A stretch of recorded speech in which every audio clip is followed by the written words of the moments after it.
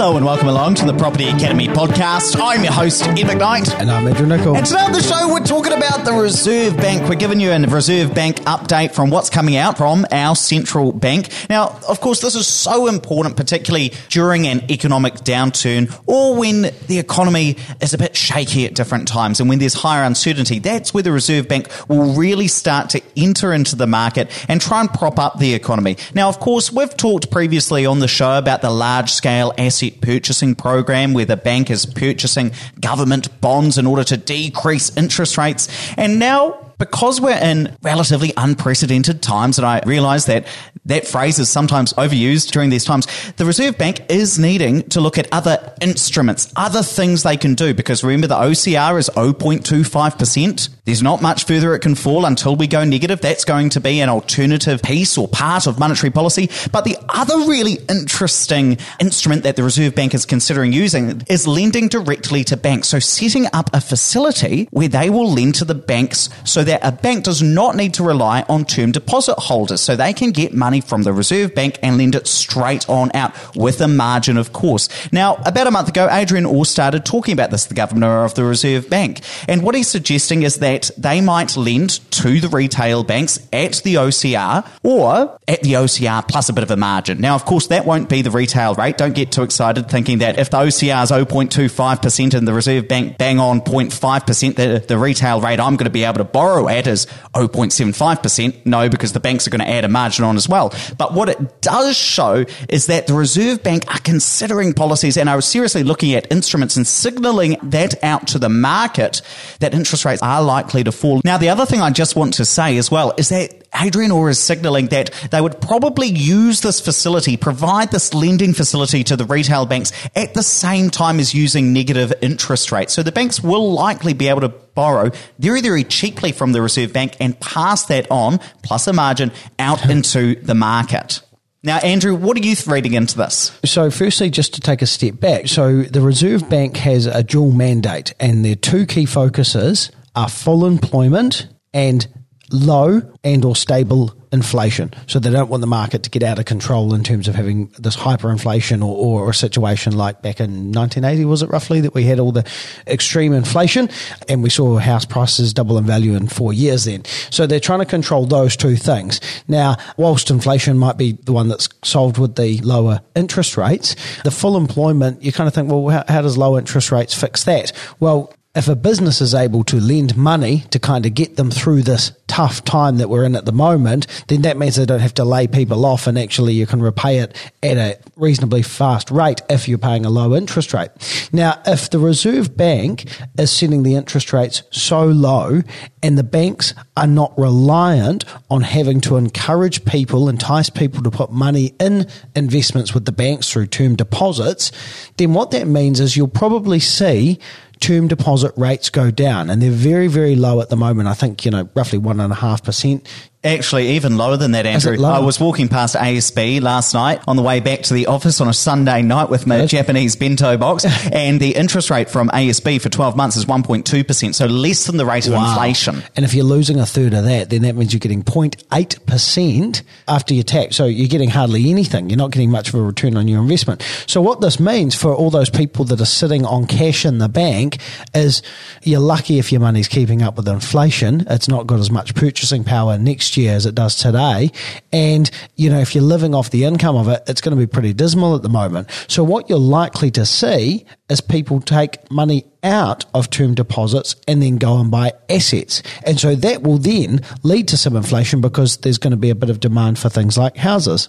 And this is going to be specifically, in that case, asset inflation. So we are likely to see increases in the price of shares, increases in the price of businesses, boats, art, anything that's half decent store of value, and property will be one of those. And I guess that's really the reason that we are talking about this, because the likely impact of lower interest rates and more money circulating in the economy from investors looking for a return is likely to be higher house prices and higher asset prices across the board. Now, Adrian Orr, the Reserve Bank Governor, will often talk about this and will often talk about the fact that a lot of the gains that have occurred over the last, or increases in wealth that have occurred over the last few decades, have gone to the owners of assets, the owners of equity, because the price of assets have increased astronomically, whereas the return from labour in terms of real wage increases have been relatively muted compared to that. And so there are some impacts on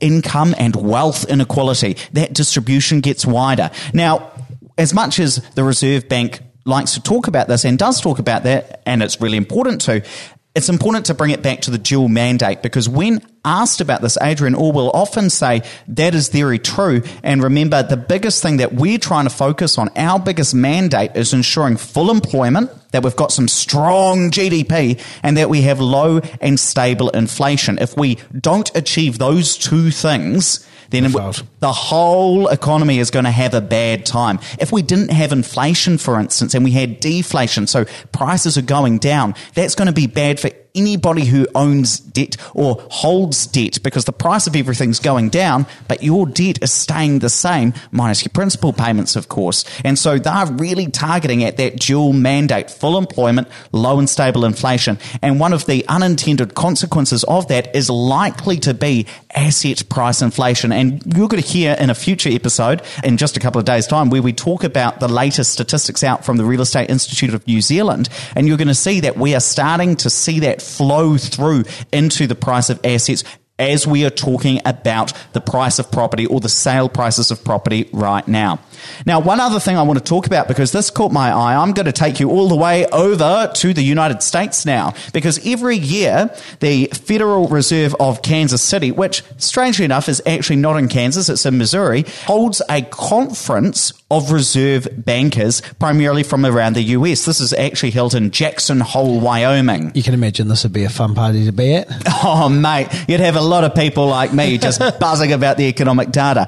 And of course, this year it wasn't held in Wyoming, it was held online. And there was a very interesting, somewhat subtle change in policy from the Federal Reserve in the US. And it is this. It's that the Federal Reserve Governor, Mr. Powell, has changed the inflation mandate for the Federal Reserve. So instead of targeting 2% inflation per year, which is the midpoint of what they would aim for, they're now going to target an average of 2% per year. Now you think, Ed, what's the difference there? Well, what that really means is that if this year they hit 1% inflation, next year they're not aiming for 2%, as they usually would, they're now aiming for higher. So what that allows the Federal Reserve to do is actually to almost over-egg the economy, to use monetary policy instruments to push more inflation in there so that they can achieve more of that full employment or a high level of GDP mandate that they're aiming for.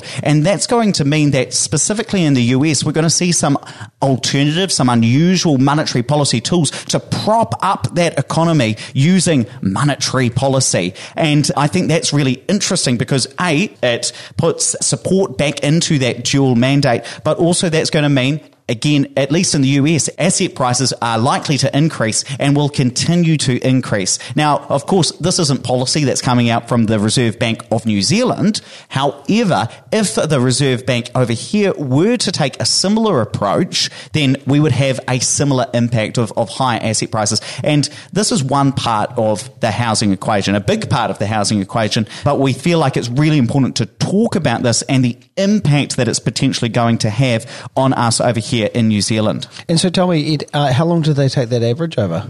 It hasn't been publicly stated for how long that average will be. I expect that they might say something like, as monetary policy practitioners like to, the medium term. So right. That might be 3 to 7 years that they might take that over. But I think it is important to realise that we want the reserve banks everywhere to fulfill these mandates of relatively low inflation over the long term. We don't want to see deflation. We want to see stable inflation over time. We still want to see some inflation because that means we've all got an incentive to go out and invest our money and make sure we get a return on our equity. If inflation was zero, we may not see that. Interestingly, though, if you had 3 years of, say, 1% inflation, you could expect that the Fed would be trying to get that average up, and so you might see some major inflation over a couple of years. years. The main thing you'd have to just consider there as well, though, Andrew, is that if they were to put significant stimulus in the economy in order to achieve a higher inflation rate, say a 5 or 6% in order to get that average there, it's not easy to then just pull that back the next year. No, but that could be the interesting thing. You might just have these extreme boosts of asset values, maybe. I think one of the most interesting things to look out for, or points just to make, is that if the Reserve Bank over here in New Zealand begins to offer these lending facilities for the retail banks to on-lend to consumers, we can expect that the Reserve Bank has a much easier way of controlling interest rates in New Zealand. The OCR does that in part, but if they're directly lending at a specific rate, plus a margin, to the banks, then if they lower that or increase it, it's going to flow directly through into the retail rates out to what you and I are borrowing. And so when we actually are able to comment on whatever that rate happens to be, it's going to have a more certain impact on the retail rates than otherwise would through the OCR. Fantastic. Let's wrap it up there, but please don't forget to rate, review, and subscribe to the podcast. It really does help us get the message out to more people. And hey, if you want to learn more about property with Andrew and I, why not come along to our in-person live podcast recordings? They are happening in Christchurch, Wellington, and Auckland. And remember, we have pushed them out to mid-October, the 20th, 21st, 22nd, because of the COVID outbreak. We want to make sure that we are hosting a really safe and responsible event while we all get up to irresponsible things.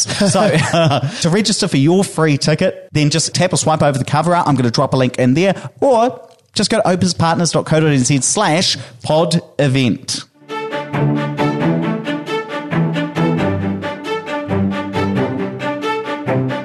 Thanks for listening to the Property Academy podcast. I'm your host, Ed McKnight. And I'm Andrew Nicol. And we're going to be back again tomorrow with even more daily strategies, tactics, and insights to help you get the most out of the New Zealand property market. Until next time.